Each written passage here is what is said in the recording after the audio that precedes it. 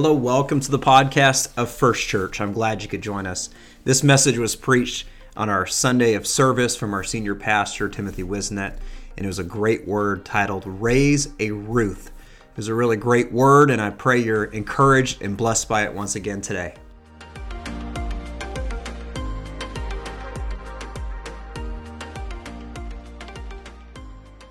Ruth chapter 1. Beginning at verse number 1. If you have it, say amen. Now it came to pass in the days when the judges ruled that there was a famine in the land. A certain man of Bethlehem, Judah, went to sojourn in the country of Moab, he and his wife and his 2 sons.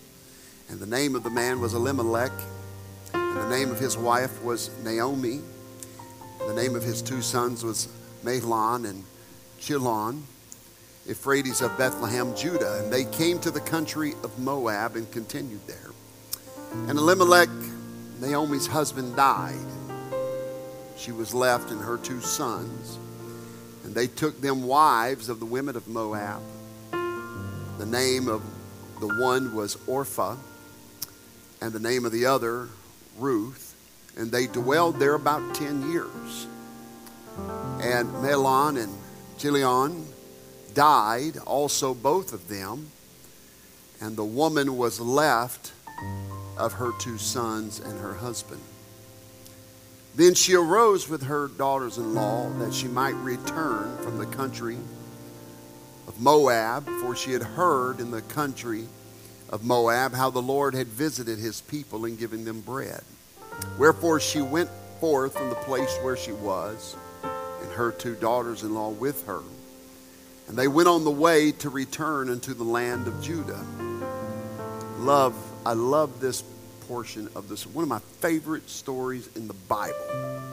Right alongside all the other ones. But this one sticks out so prominently. I almost wish we could do this to every church member about once a year.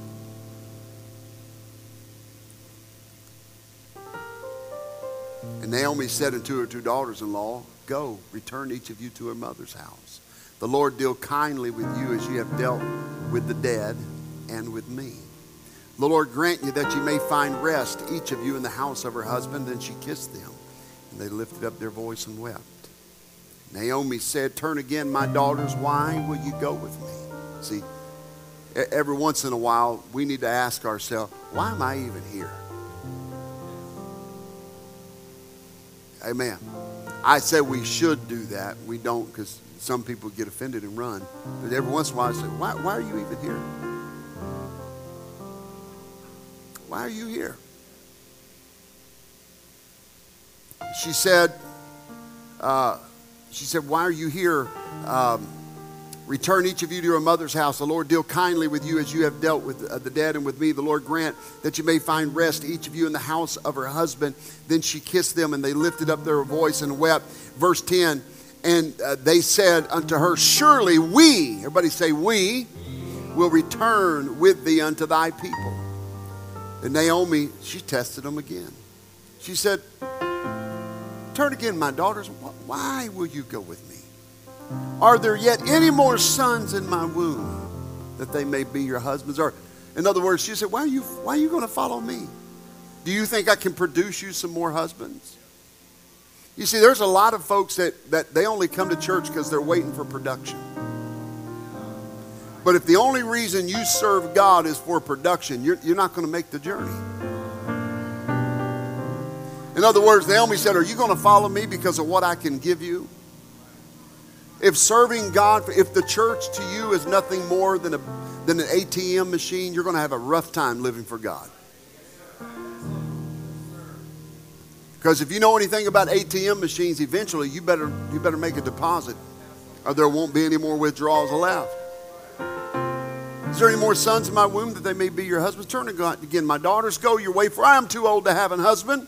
Then she says, but wait a second, if I should say I have hope, if I should say I have a husband also tonight and should bear sons, would you tarry? Would you wait for them till they were grown? I mean, you might be excited that I'm getting married. You might be excited about the birth, but are you willing to stick around long enough until they're old enough to marry you? See, there's a lot of folks, they get excited about Vision Sunday.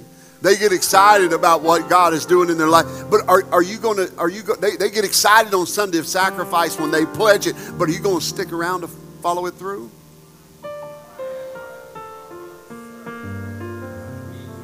Would you tarry for them till they were? Would you stay for them from having husbands? In other words, are you going to not marry in the next 16 to 20 years? Would you do that? Would you? If I said I had a husband, if I said I was pregnant with twin boys right now, would you wait for them? And a lot of folks will serve God as long as they know the belly is swollen and the promise is coming. But the moment they realize they have to wait, they're going to just find another church. They're going to find another ministry. They're going to find something to try to get what they want. In other words, are you willing to wait? She said, would you tarry for them? Would you stay from having husbands? Nay, my daughters, for it grieveth me much for your sakes that the hand of the Lord has gone out against me. Verse 14, one of the most powerful verses of Scripture. And they lifted up their voice and wept again. And Orpah kissed her mother-in-law, but Ruth clave unto her. Orpah kissed her mother-in-law, and Ruth clave unto her. Amen. I'm not going to share with you my title right now. I'll do that in just a few moments. And I will tell you that going forward this morning, I want to lay the foundation of this story. I want to share with you the context of this story and attempt to show you the constant dichotomy in living for God. The duality of nature you will struggle with in living for God, and hopefully will encourage you to make the right choice today. And so I want you to pray with me, and that the Lord would open your understanding, amen, as we go forward in this message today. Jesus, we thank you for this service. You have already dealt with us so mightily and so powerfully. Lord, I pray that touch us today. You would touch our mind and our understanding, that you would give us strength.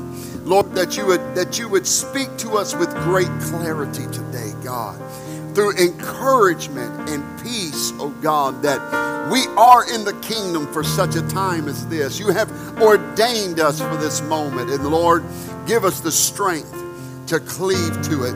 In Jesus' name we pray. And everyone said amen. Would you clap your hands to the Lord one more time? Hallelujah. Praise God. Praise God. You can be seated. Amen. I love the book of Ruth. It is one of the most amazing love stories in the entire Word of God. The book of Ruth was originally part of the book of Judges, which is why you hear in the first few verses, in the time when the judges ruled Israel. It was originally a part of the book of Judges and was later divided by the translators because of the love story contained within it. I want to encourage those of you that are reading your Bible daily, and you're doing this program, and maybe you've read the Bible before. You understand the Bible has some amazing stories within the story. As a matter of fact, some of the greatest romance stories are contained in the Word of God. My wife and I were just talking the other day about some Christian book authors and this and that. And I told her, I said, you realize, I'm sure, that most of Hollywood's stories of romance are based on the Bible. They just tell them in different ways.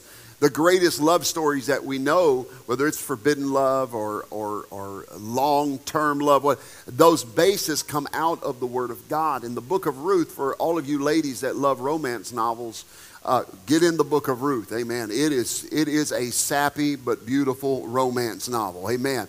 And it's a true and powerful story. And so the book of Ruth was in the time of Judges. It originally belonged within the book of Judges. And the Bible drops us into the scene where the hand of the Lord had went out against Israel. And there was a famine in Israel.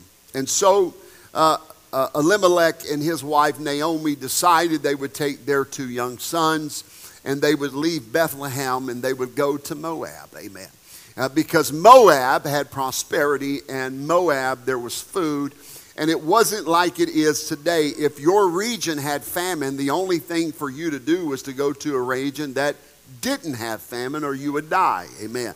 You would starve to death. It wasn't a pleasant time. There was no Walmart that could get you your kiwi year round. There was no Rayleigh's that could get you your choice cut of lamb shank. Amen. It was either feast or famine. And if you didn't want to starve to death in the famine, because there was no Farmer's Almanac, which is still accurate, by the way, and there was no Weather Channel, and there was no predictors to say when the famine was going to end, you would either risk all, stay there, and chance on you and your entire family dying or living an excruciating existence, or you would pack up and you would go to where there was food, and you would be a migrant. You would move in, sojourn to another country, and that's exactly what Elimelech did. And they weren't the only Jewish people that did that. And they went to Moab. Now, here's something you got to understand about Moab. Moab was not a Jewish country. It was not a country that was monotheistic. It was actually a pagan country. It was a heathenistic country. And to be quite frank about what the Bible said, God detested Moab. Matter of fact, when God looked at Moab, God said that Moab is my washpot. How many of y'all still wash dishes, or have ever in your life washed dishes? When you drain the water out of where you clean the dishes after supper, are you tempted at all to scrape up the leftovers and eat those again? While that water is there and you see the grease, that orange grease amongst the white bubbles floating at the top, congealed food all coming together. Are you ever tempted to dip a ladle into that water and take a sip? No, it's disgusting. It's filthy. Amen. It is a place filled with bacteria. It's a place filled with rot and disgust. And God said of Moab, when I look at Moab, I see a filthy place. I see a disgusting place. I see a place of rot and ruin, because they are a heathenistic people. And the Moab people, the Moabitess people, they hated the people of God. And Moab was a type of sin, and it was a type of the world, especially in the setting to which I'm talking about. And so Naomi and Elimelech, amen, they leave their home and they go to Moab because times are tough in Judea. I'm going to teach a little while, and I may preach a little bit in between it, but I'm going to tell you this story there, because there's some parallels, and I need to take off my glasses for this, because I don't need to see facial expressions. Amen. It's always a dangerous thing to run from Bethlehem, the house of God, to the wash pot just because things ain't good in the house of God. Amen. Now, we can say we know how the story ends. We know how the story ends, but in the story, Naomi also loses her husband and her two sons. It's a dangerous thing that just because things ain't going your way, that you're going to bail out of Bethlehem and run to Moab. How many people do I know that leave the house of God because it looks more fun over there? It looks more enjoyable over there. It's more appetite. They got more food over there. We're over here starving to death. We're over here sacrificing for a next meal, and they're over there living it up in the lap of luxury. But can I tell you, just because it looks good and it sounds good, and because they got everything your flesh desires, does not mean it's where you are supposed to be. Is this all right on a Sunday morning? And so they leave Bethlehem, the house of God. They leave God's chosen place for them, and they go to Moab because times are getting tough. And I understand it's easy for me, amen, hindsight is always 20/20, to criticize them for leaving, amen, because my family wasn't starving in that time, amen. But they didn't just leave. They didn't go from Bethlehem, amen, to Beersheba, or they didn't go from Bethlehem to another Jewish nation or a Jewish city-state. They went to a place God said is disgusting and filthy. And let me just say this. I've never known anybody to leave the great things of God and it not end up disgusting. As a matter of fact, the Bible would say someone that would leave God, someone that would backslide, someone that would turn away from God. The Bible would say it's like a dog that returns to its own vomit. And so here they go, leaving. Times are tough, and there's a famine, and so they bail out. I want to tell you something. Amen. I think I said this last week. Amen. The old adage is when the going get tough, the tough get going. That is the worst adage that there is. It's the worst cliche that there is. Because when the going get tough, the tough don't get going. The tough get fighting. The tough get praying. The tough get worshiping. The tough get fasting. The tough get interceding. The tough don't just bail out. Can I encourage you this morning? You say, Pastor, you don't know what I'm going through. You don't know what my family's going through. You don't know I just got to go. I don't feel, but I'm going to tell you something. You don't understand that God has called you to where you are. You've been saved by the grace of God. There's no less stress being a sinner than there is being a saint.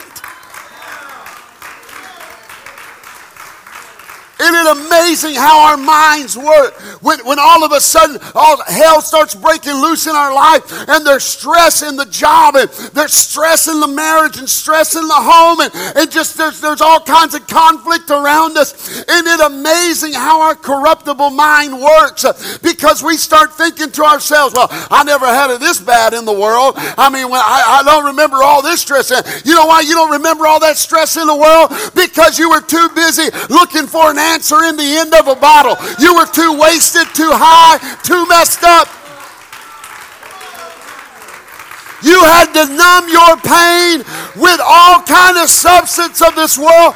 But when you came to Jesus and Jesus found you, he turned it all around.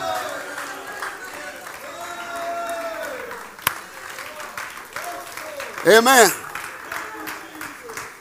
Oh, hallelujah, hallelujah, hallelujah. David said, and I paraphrase loosely, he said, I'd rather be a doorkeeper in the house of God than live in the palaces of the wicked. You want to know why? Because my worst day living for God was better than my best day living in sin. If Moab was so good, I'd have never left. Amen. That's why often when people, not always, but often when people come to the Lord and they come to salvation, it's because their life is a wreck. And not always, but typically you want their life to be a wreck so they can remember what God saved them from. Amen. It happens, but it's rare that the PhD or the orthopedic surgeon just one day sipping a glass of wine, eating filet mignon and caviar. That's filet mignon for all you educated folks. And sniveling on caviar and all kinds of other fancy foods, just says, oh, today I need the Lord Jesus. I don't know why they speak British, but they do. They don't just, get up and dust off their, $9,000 sports coat and go, well, I think I'll go to the house of the Lord today and give my life to. No, it's usually when that same guy's wife ran off on him. Kid just OD'd on heroin. And they realized my citizenship of Moab ain't worth it anymore. So why in the world would we ever leave Bethlehem and go to the place of filth? But Naomi and Elimelech do. They get up and they take their two sons with them. And they get to Moab, and they're there a short time. We don't know exactly how long from the time they got to Moab to and it wasn't like they just load up a U-Haul and they're there. It was a treacherous journey. Matter of fact, it was a very dangerous, filled with robbers and thieves and on the path. Not only that, but Sister Michael, they had to deal with the terrain was awful. The mountainous passes, the canyons they had to go through, the threat of starvation and drought. And it wasn't like they could pack up, their Yeti cooler full of food, amen, because they were in a famine. They were going to eat berries, and they were going to eat grass, and they were going to take little animals along with them that they could kill and eat along the way. But since there was a famine, there was very little of that left. It was already a tremendous risk to leave. And we don't know how long it was after they get to Moab that Elimelech dies, and we don't know for certain that Elimelech didn't die from something that had happened on the journey. But shortly after they get to Moab, Elimelech dies. And Naomi and her sons cannot afford to go back to Bethlehem. So they stay put for 10 years. Her 2 sons marry Moabitess women. And there they begin to make a life for themselves. And we don't know what happened we don't know what happened to the 2 sons. We don't know exactly what had taken place in their life. But they die without sons, without daughters, without children. Naomi is now left having no blood family in the nation of Moab. Her life, to say it rocked her world would be an understatement. And after her sons died, it dawns on her, I really don't belong here in Moab. I'm not a citizen of this nation. I don't have a lot in common with these people. We don't speak the same language. We don't have the same culture. We don't even serve the same God. I'm an old woman, and I don't want to die in a pagan, heathenistic, foreign nation. I want to go home to die. Because now she had heard that the famine was over, and she wanted to go back home. And so Naomi, shortly after the funeral, tells her 2 daughters-in-law, Orpah and Ruth, she says to them, girls, I'm going back home. I never belonged in this place to begin with. I'm not a citizen of this country. My heart is yearning to go home, and so I am going to make the rough, tough journey by myself, and I'm going back to Bethlehem, Judea. Amen. And the Bible said that she looked at her 2 daughters and she kissed them, and they lifted up their voice and they began to weep. They loved their mother-in-law. She was a jewel. They saw her as a royal woman, like a queen, and they could not imagine their lives without her. And so they lifted up their voices and they wept and they said, we are going to go with you. And Naomi, amen, who 10 years earlier, who had just taken that passage herself, knew how treacherous the journey was. She knew the hardships of going through the mountainous, canyonous, dry passes that she was going. She knew there would be robbers. She knew there would be thieves. She knew the dangers that were lying in wait. And she said, no, I want you to stay here. Amen. You're both young enough to remarry and have families. I release you to marry and have husbands and have children of your own.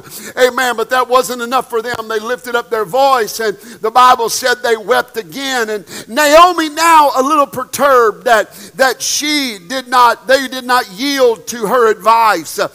She begins to test them now. She realizes these girls had a greater affinity to her than just her sons. And she says to them, why would you even go with me? I don't understand it. I'm an old woman. I'm poor. I'm going to go back, and I know I have a house and a little bit of land, but I'm going home to die. I don't have anything that I can give you. I mean, I know you love me and I love you, but girls, listen to me.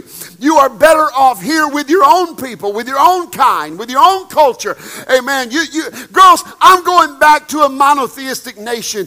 You people are pagan. You worship a multiplicity of gods. You detest my religion. Amen. You didn't even convert when you married my sons. Amen. You're about to go into a nation that will hate you and despise you if you worship a multiplicities of God. We believe in one God. Amen. And so you're not going to be accepted. You're going to be an outcast. And so I want you to stay here because there's nothing I can do for you. And the more that she tried to turn them away, the more they protested. And finally, amen, all of a sudden her frustration begins to boil over. And she begins to ask the direct and poignant question. You ever had a salesperson just beat around the bush with you? Amen. I don't like that mess. I go into a car dealership and I say, this is what I'm willing to pay. And this is what I'm going to give you down, and this is what I'm going to trade. And this, Brother Gus, this is the number I'm going to come out to. And I'm going to save you and me about 3 hours of fighting and fussing and all that stuff. And you look at this, you got 10 minutes, tell me you can do it or not. And if you come back and it doesn't include everything I want, then listen, no hard feelings. It's just the price of playing ball. I'm just going to go somewhere else. And then they come back in, and inevitably they walk in with the sales manager, don't they, Brother Gus? Because they don't believe you, do they? And then you look at them and you say, listen here, sucker. I mean, gentlemen, here's what I said. I said I was going to pay that, but you don't understand the benefits of this and that, and they're going to sell you on this and that, and the price of tea in China and everything else. And then I get up from the table, and I say, no, I'm out of here. I'm going to go somewhere. It's no hard feelings. Amen. I'm going to tell you something. I hate buying cars. I hate it. I despise it. Amen. I don't know what school they go to learn how to jaw jack about nothing. Amen. But they do, and they will sell you, and they're amen. One of the best car experiences I ever had was I bought my Kia Optima, and I bought it at CarMax. I was in and out driving the car in 35 minutes. It's the best experience I had, Brother Miranda. I didn't have to negotiate. They told me how much the car cost. They weren't going to take a dime less. Same thing. I said, well, hallelujah, I can do that. Amen. I had my picture holding the key in a big yellow bow on top of it in 35 minutes. I loved it. Amen. And so Naomi, she's not giving them a sales pitch about how wonderful. She's telling them, girls, look, I am old. Do you look at me? I am old. The bags under my eyes have bags under their bags. Amen. I'm an old woman now. My womb is shut. I can't have sons. And it's almost like her frustration begins to boil over. As she said, but wait a second. What if I did say I could have sons? Now she's beginning to do the love test. What if I did say that I was pregnant with twins even right now? Amen. Would you stay from being married? Would you hang around long enough until they were born? And of course she knew the answer to that. And she said, no, my daughters, you're young. Go back your way. Go to your families. Go to your house. I pray that you find peace in each one of your houses. I forgive you. I release you. There's no debt. You don't owe me anything. I don't owe you anything. Amen. Can I tell you, sometimes in living for God, the enemy is going to try to sell you on every reason why you should walk away. And God is sitting there and he's looking at you and he's saying, why do you even, I love running the aisles and I love dancing, and we do that around here a lot, and we're not going to stop it. Amen. But why do we run the aisle? Sometimes I wonder, when you're dancing, do we even know I thank God for the great music and a great beat, but are we dancing with a beat, or are we dancing with a revelation? What are we doing while we're worshiping? Why are we just replacing our Saturday night slide in the club with a disconjointed dance on the Sunday? What are we doing here? Why are we here today? Are we here because we're checking a religious obligation that we might not go to hell? Are we here because we're afraid somebody will harass us if we don't show up to church? Or are we here today because we love the Lord Jesus Christ, and nobody or no thing could ever keep me out of the house of God?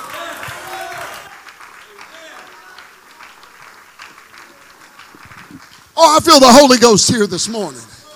Why are we even here? Why do we do what we do? Why do we buck and dance and groove and cry and snot and snort? Why do we do all of this? Do we do it because we got some religious pride that we're not like everybody else? Or do we do it because we're truly not ashamed to worship Jesus in spirit and in truth?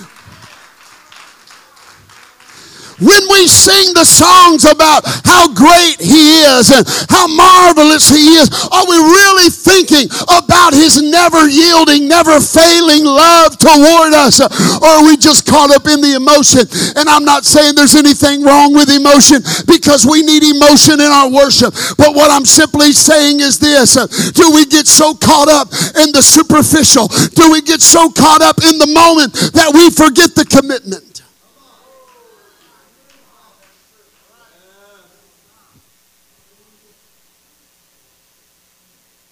And this isn't the focus of my sermon this morning, but this is what Naomi says. Naomi says, girls, I'm just too old to deal with your young drama. Amen. Girls, I'm just, I'm a little too old to be playing your Teen Vogue magazine games. Look, in other words, I don't even understand Instagram, girls. I don't got time for this because I'm going somewhere. You see, my whole life I have heard, amen, I've heard this story preached about. I've heard this story talked about. And I'm going to tell you, it's a beautiful parallel. It is a beautiful parallel of the church. Amen, because Naomi realized, see, I've always heard Ruth preach at the church, but really it's Naomi's the church in this story. Because Naomi, she was the citizen of another country. She was living as a stranger in a strange land. And she realized, I'm headed home. And I want you to know something, child of God. Amen, the church that you're a part of, we're not of this world. We're in this world, but we're not of this world. I've said it before, I thank God for this nation, but this is not an American church. This is the church of the Lord Jesus Christ. We are citizens of another country. We don't belong to this zip code. We don't belong to this country. We don't belong to this world. Amen, because this world is not my home. I'm just a passing through. My treasures, my home is somewhere beyond the blue. I've come to preach to a Naomi this morning. You don't got time to fool around with things in the world and people in life that are not committed and going all the way. Naomi had a revelation in that moment. She realized these girls were young enough, amen, that she was still going to have to train them, Sister Priscilla. She realized that when she got them into Judea, that she was going to have to teach them the ways of God. She was going to have to teach them to be ladies. She was going to have to teach them customs. She was going to have to teach them doctrine. She was going to have to teach them worship. She was going to have to teach them a language. She was going to have to teach them all of these things. And she realized, I'm an old woman, and I don't got time to be raising up some young girl that isn't serious. I don't got time to take you if you're going to get homesick halfway there and turn around and run back to mama's house. I don't got time to take you all the way to Bethlehem only for you to refuse to change and refuse to live for God.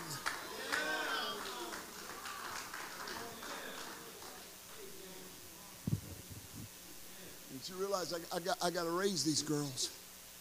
And I just don't have the patience at my age to put up with people who are insincere. Oh, I feel the Holy Ghost this morning. She had a choice. She could see it in their eyes. Who was desperate? Who was willing and who was not? Oh, I feel the Holy Ghost here. She knew in her heart which one wanted to follow her. And so when the test came down to it, and she said the words, "Nay, my daughters, for it grieveth me much for your sakes that the hand of the Lord is gone out against me." Verse 14. And they lifted up their voice and they wept again. And the Bible said those fateful words that Orpah kissed her mother-in-law, but Ruth clave unto her. And you would think to yourself that Orpah was a very affectionate young woman, that Orpah really loved her mother-in-law. Amen. Orpah and Ruth were probably at the oldest 24, 25 years old. And you would think that young lady really must have loved her mother-in-law. And that young lady must have really loved Naomi, because she began to weep and cry. And she gave her mother-in-law a kiss on the cheek. Amen. How beautiful and how affectionate. But when you understand what the Hebrew word for a kiss is, and you understand how the Hebrew people viewed a kiss, you would understand it is not affectionate by our American standards, because the Jewish people considered a kiss to be nothing more than a touch. You see, all the while Orpah was just kissing on her mother-in-law and saying how much she loved her, there was this pesky little girl with her arms wrapped around her waist, and she was screaming and crying, and the Bible said she clave unto her. The same word for clave that said Ruth clave to her mother-in-law is the same word clave where it said that Naaman's leprosy clave unto him. Naaman didn't have leprosy. He was a leper. And Ruth said, you're not just my mother-in-law, but you are a part of me and I am a part of you. I'm going to tell you something. There's the reason some of people will not serve God with any longevity. The problem is they got their lips on the church when they ought to have their arms around her. They've got their lips on her when they ought to be dedicated to her. I've come to preach to somebody this morning.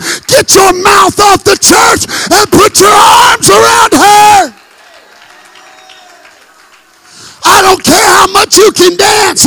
You go talk to one of these gray hair veterans of the cross. They'll tell you how to live for God. You hold on through tough times. You hold on through rough times. You hold on in the good times. You shout to victory. You weep down the trial. But when it's all said and done, you put the kingdom first.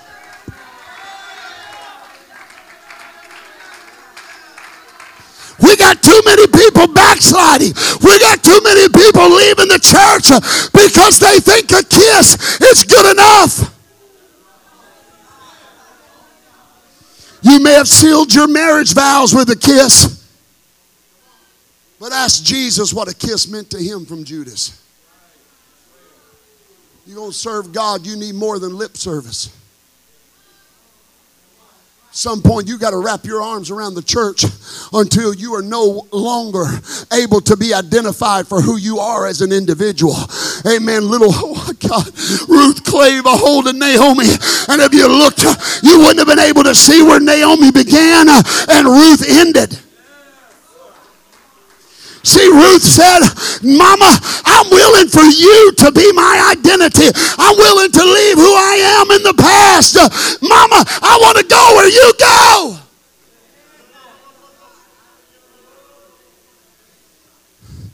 And in living for God on this Sunday of sacrifice, Sunday of service, you better hear me right now. And I'm getting close to done, but I feel the Holy Ghost here. Amen. You better realize there is a dual nature in you. There is an Orpah inside every one of us. And there is a Ruth inside every one of us. Amen. And it matters who you take with you. It matters who you give attention to. Amen. And I know my title, amen, may be a little whatever, but this is what I felt to preach. Amen. My title is simply this: Raise the Ruth.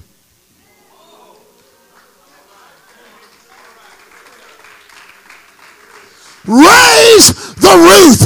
You don't got time to raise an Orpah.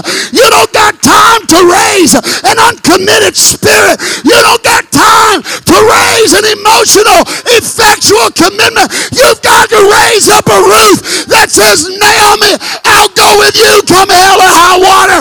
I'll go with you, church. I'm there. You're there at prayer meeting. I'll be at prayer meeting. We're at revival. I'll be at revival. You got to learn to raise the Ruth.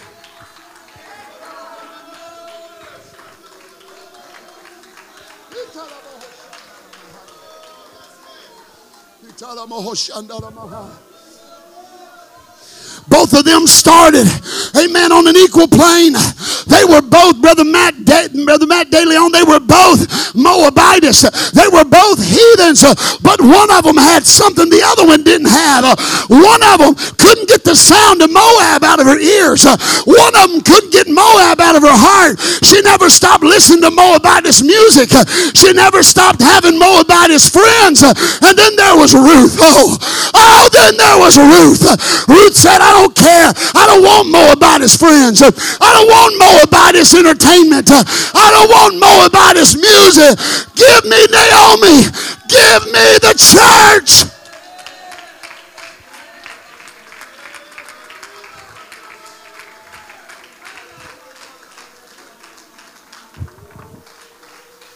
I feel the Holy Ghost.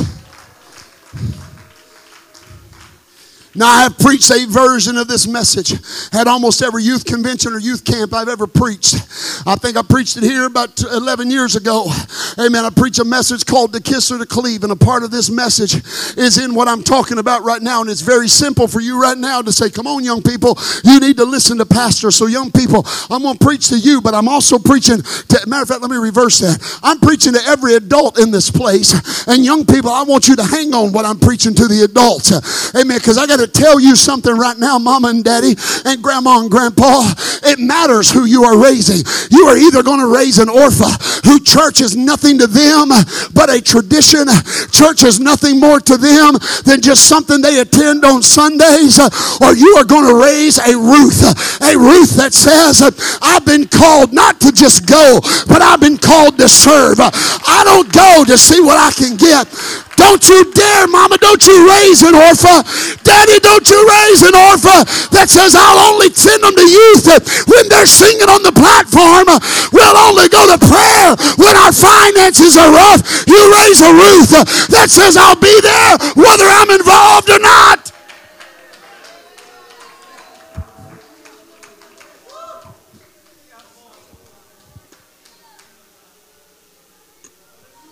Because you're going to choose who you raise. You're going to choose who you raise. You're going to raise an orphan that has an emotional connection, or you're going to raise a Ruth that will not leave the church no matter what happens.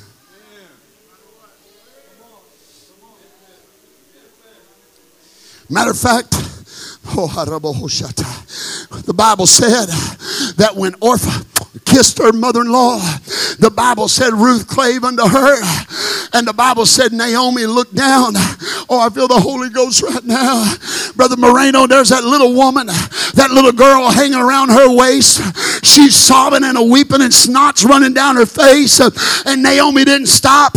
She didn't pat her on the shoulder and go, sweetheart, look at you. No, the test didn't stop. It didn't stop right there, Sister Emmerich. She looked at her and she said, why don't you get up and go after your sister-in-law? Look at her. She's marching off in the dust. And then all of a sudden, Ruth weeping turned into a resolve as she grabbed tighter around her waist. And she said, Naomi, I will not leave thee. Where thou goest, I will go. Where thou livest, I will live. Where thou diest, I will die. Thy people will be my people, and thy God shall be my God. You better get something in you, Church of God, that says I'm following this thing through. I don't care who serves God or not. I've decided to hold on to the church. I've decided to hold on and raise the Ruth. Through good times or bad, I'm going to raise the Ruth. Come hell or high water, I'm going to raise the Ruth.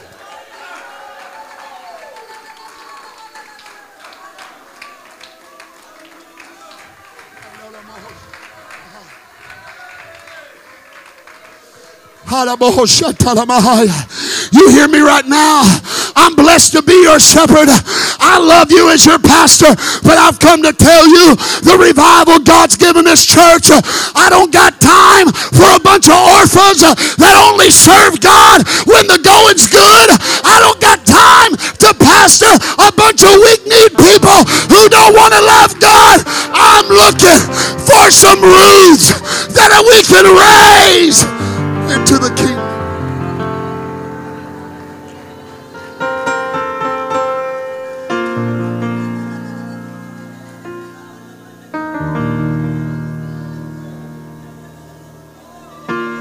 You got to raise the Ruth.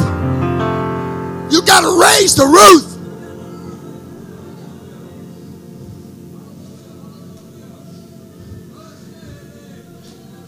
You got to get Moab out of your heart. You got to get the world out of your heart.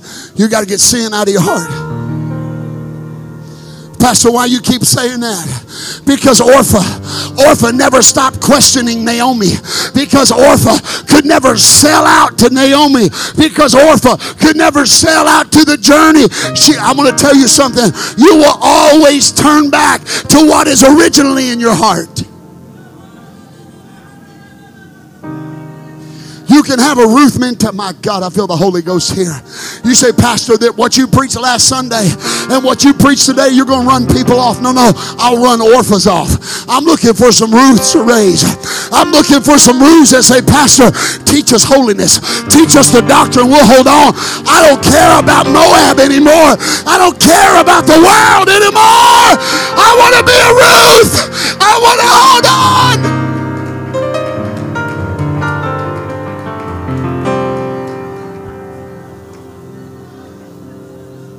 Let me tell you what happened with this young lady, and I'm almost done. Boy, I feel the Holy Ghost here. Ruth made that journey.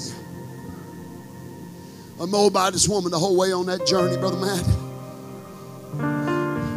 Naomi saying, now baby, when we get there, there is some speech you use that's not going to be appropriate in Bethlehem.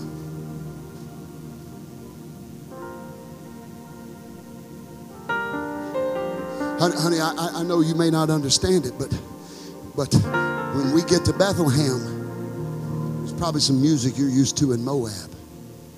We're not going to allow in Bethlehem.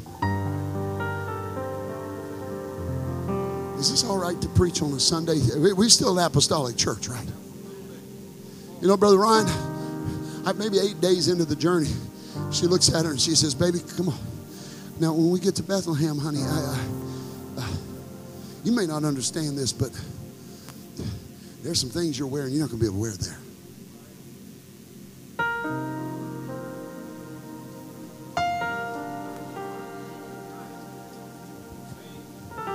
Because Bethlehem ain't Moab.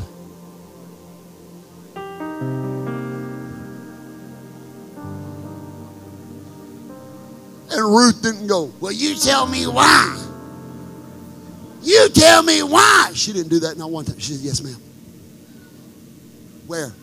What words do I need to say?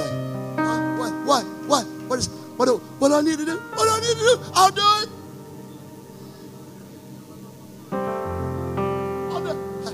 How do you say that Shema again, Naomi? How do you say that again? How do you say that again? Because we don't have that in our language. How do you say that? The Shema. Adonai, Eli Israel.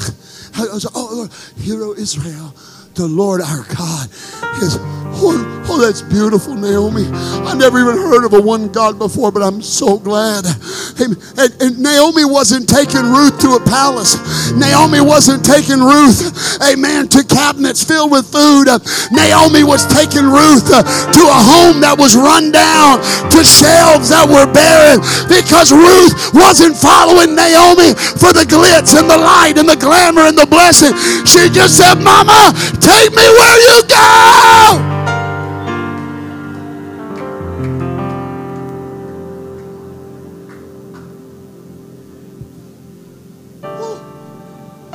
They show up to Bethlehem. Day one, they get to the house. The roof's caving in.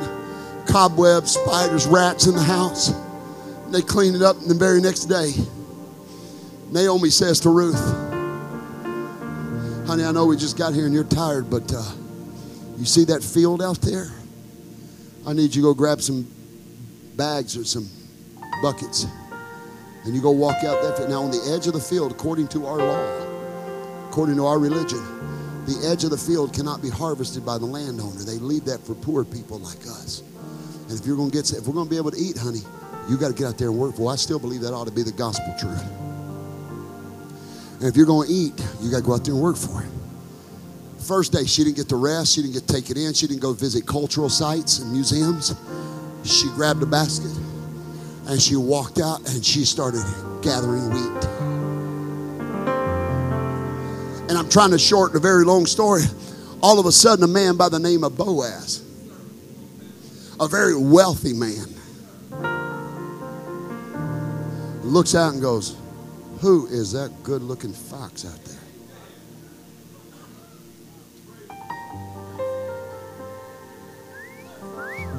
My goodness. Woo. Then he turns to his servants and said, I want you to leave out a little extra for her. Naomi gets wind of this and says, where are you getting all this? This is the best of all the grain. Where are you getting all this? And Ruth is so ignorant to the customs. She just said, well, the guy that owns the field, his name is Boaz. And and Naomi lit up. She went, that's your kinsman redeemer. She went, a what? She said, he's your redeemer. Well, what does that mean? Well, in our law and in our religion, when a brother dies, the other brother is by law obligated to marry the widow. So the widow will have a home. And she said, but that's not my... She said, it doesn't matter. He's looking at you. He thinks you're one hot mama. So here's what I want you to do. I want you to go find where they're camping.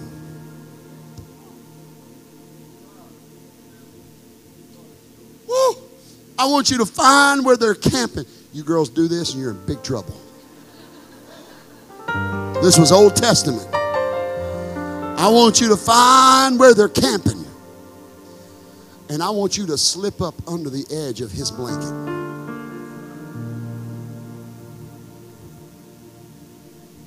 And I want you to cover up at his feet. I want you to just... And Ruth, doing what she was told, she put on a little perfume. And this is rated G, don't worry. And she slips up underneath the edge of that blanket and she curls up like a purring little kitten. Oh. And Boaz looks down and goes, I think I can make this work. And he redeemed her. You see, Naomi realized something. I am here to connect you to the Redeemer. And when Ruth got up underneath the blanket, the covering of her Redeemer, she was no longer just harvesting handfuls of wheat. Now she married Boaz and she owned the entire field. But that's the smallest part of the story, because Boaz and Ruth had a son named Obed. Obed had a son named Jesse. Jesse had a son named David. David had a son on down the line by the name of Jesus. What I'm trying to tell you, Ruth, if you'll raise up a Ruth, Ruth will bring redemption to your life. Come on, lift those hands right now on a Sunday of service. We're going to raise Ruths in this place.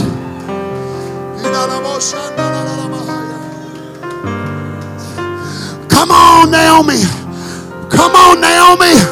I want you to invest in a Ruth. We're going to raise a Ruth. We're going to raise a Ruth that's going to go to the Philippines and turn it upside down for Jesus. We're going to raise a Ruth that'll go into Botswana and turn it upside down for Jesus. We're going to raise a Ruth that'll go into Argentina and turn it upside down with the gospel.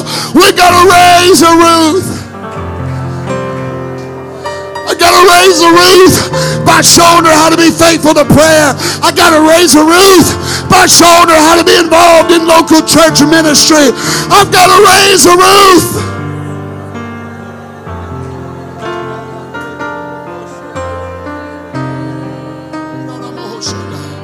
Come on, give yourself to the Lord right now.